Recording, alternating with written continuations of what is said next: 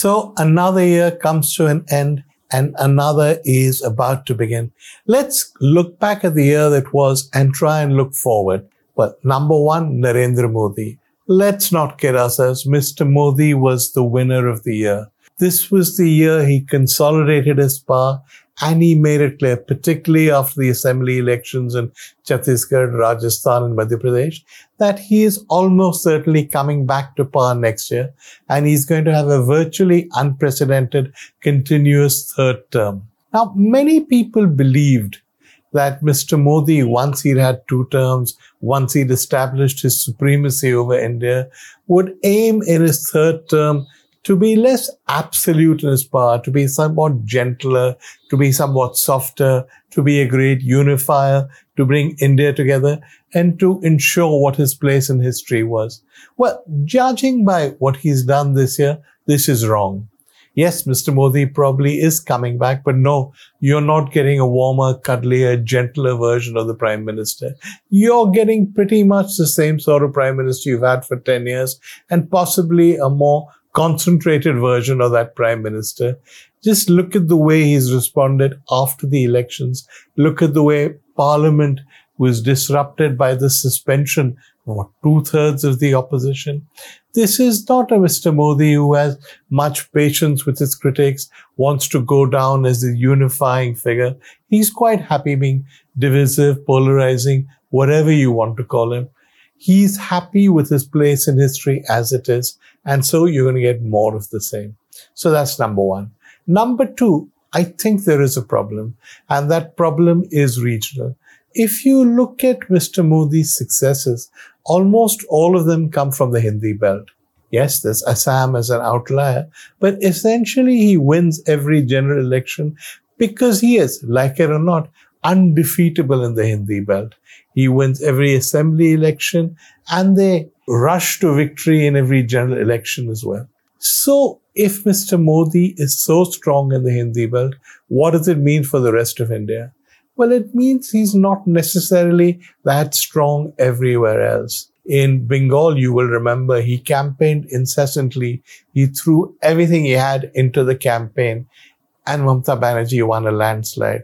More recently, you'll remember in the Karnataka election, he again campaigned incessantly. The BJP's had a presence in Karnataka for a while, and it was believed that the mixture of that presence and Mr. Modi's charisma would guarantee victory. Actually, it didn't. The Congress won. So there are states that remain immune to his charm. Punjab has remained resolutely an un-Modi, un-BJP state. His charm works in places like Maharashtra to some extent, but never with the same fervor people demonstrate when they support him in the Hindi belt. So what you're going to get is a leader who rules the Hindi belt and therefore rules India.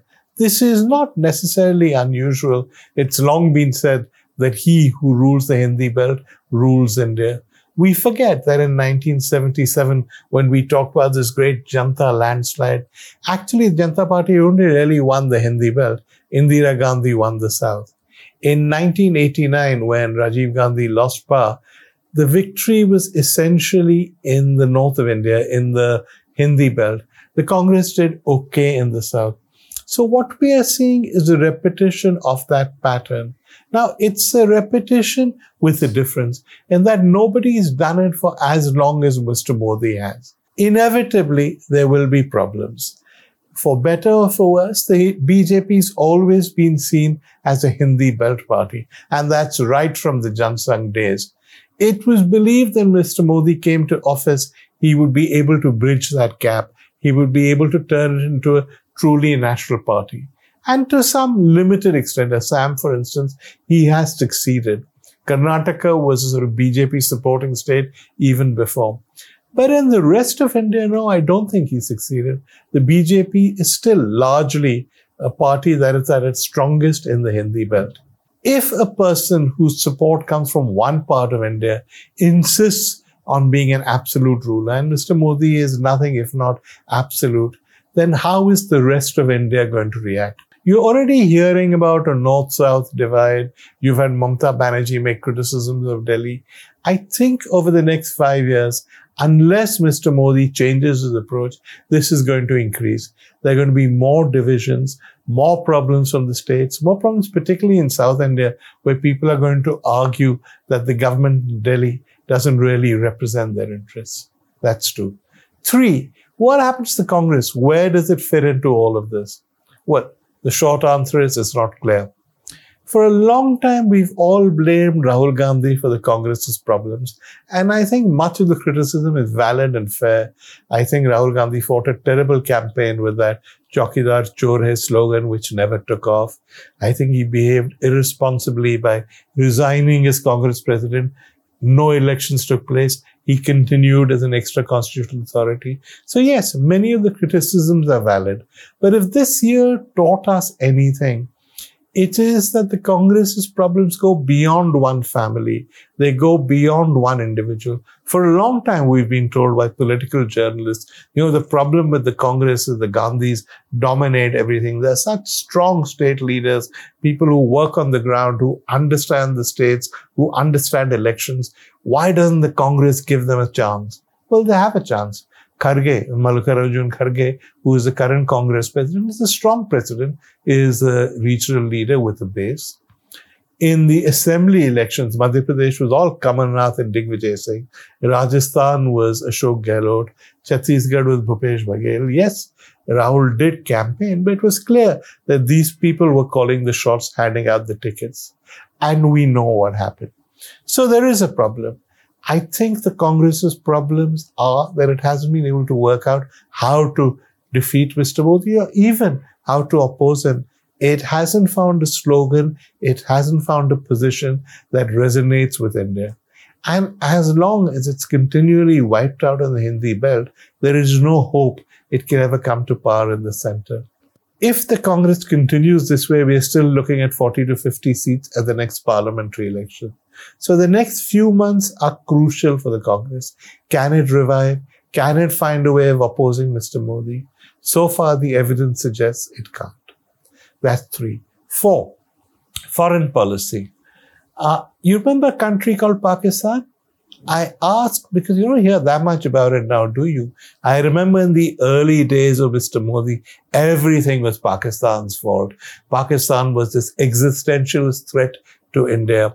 Pakistan was our deadly enemy. Pakistan was sending terrorists. All of us who had views that were different from BJP trolls were essentially Pakistanis. The favorite abuse of BJP trolls was go to Pakistan. Some of this, of course, a lot of it, was an attempt to attack the Indian Muslim minority by subconsciously connecting them with Pakistan. But here's the thing. It's all gone. No? Do you hear about Pakistan now? When is the last time anybody asked you or me to go to Pakistan? Do you even see that slogan on social media? Do you hear government ministers talking about Pakistan?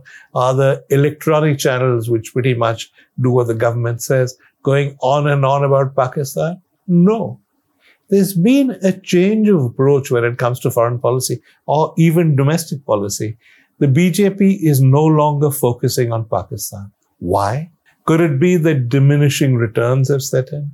Could it be that nobody believes Pakistan, given the mess it is in, is really a threat to India?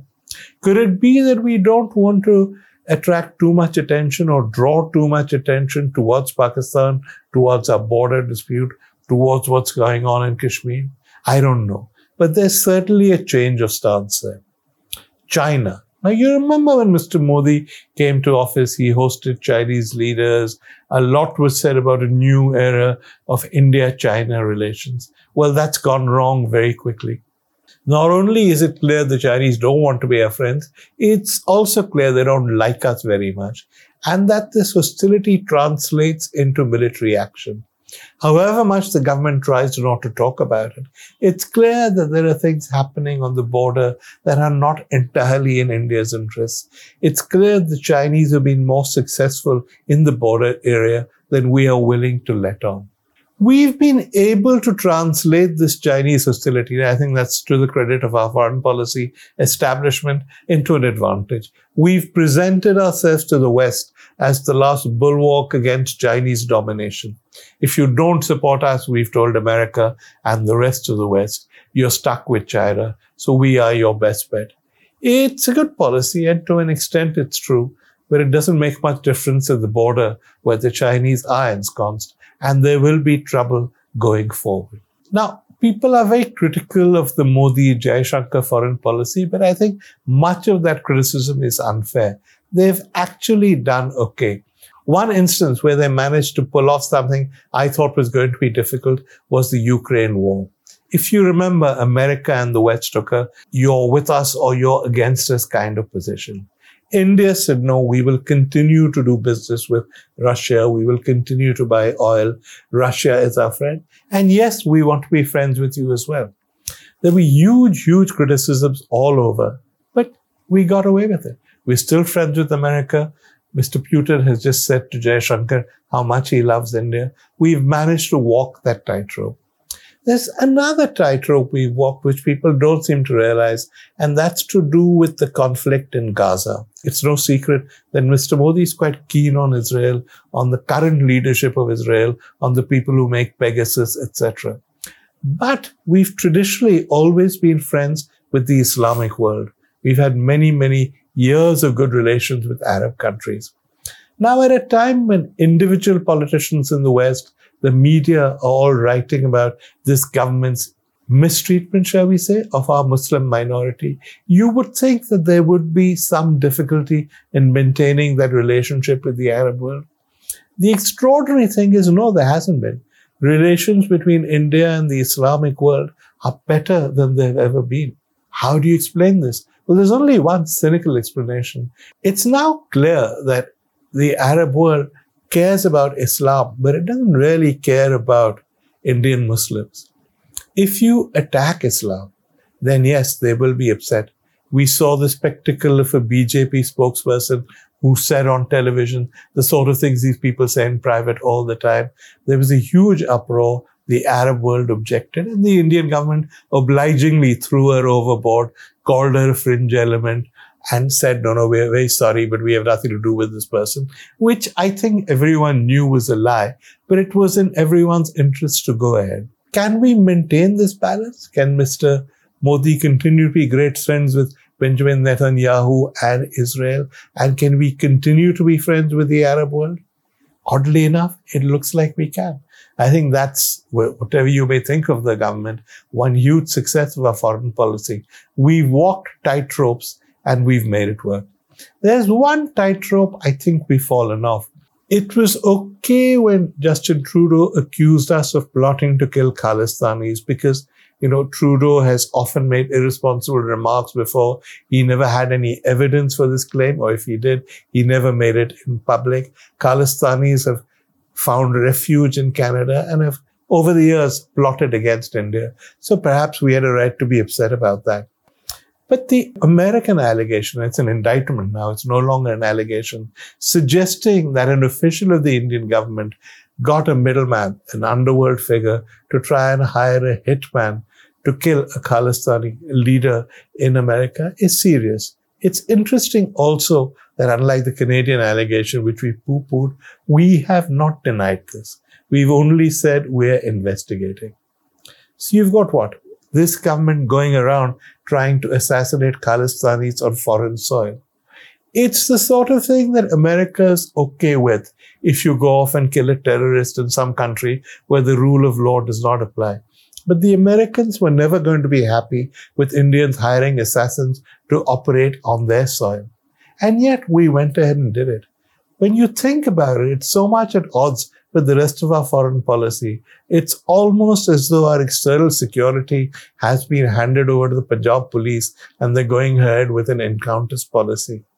We're in trouble on that one. And I think we will be in trouble with America, no matter how much we say we're a bulwark against China, unless we sort that out quickly. So what do we look forward to in the year ahead? Well, more of the same. I don't see any dramatic changes.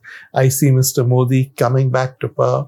I don't see the softer, gentler Modi we talked about. I see him getting perhaps even more extreme in his positions, even less willing to listen to his critics. That's the India of the next year. Happy New Year.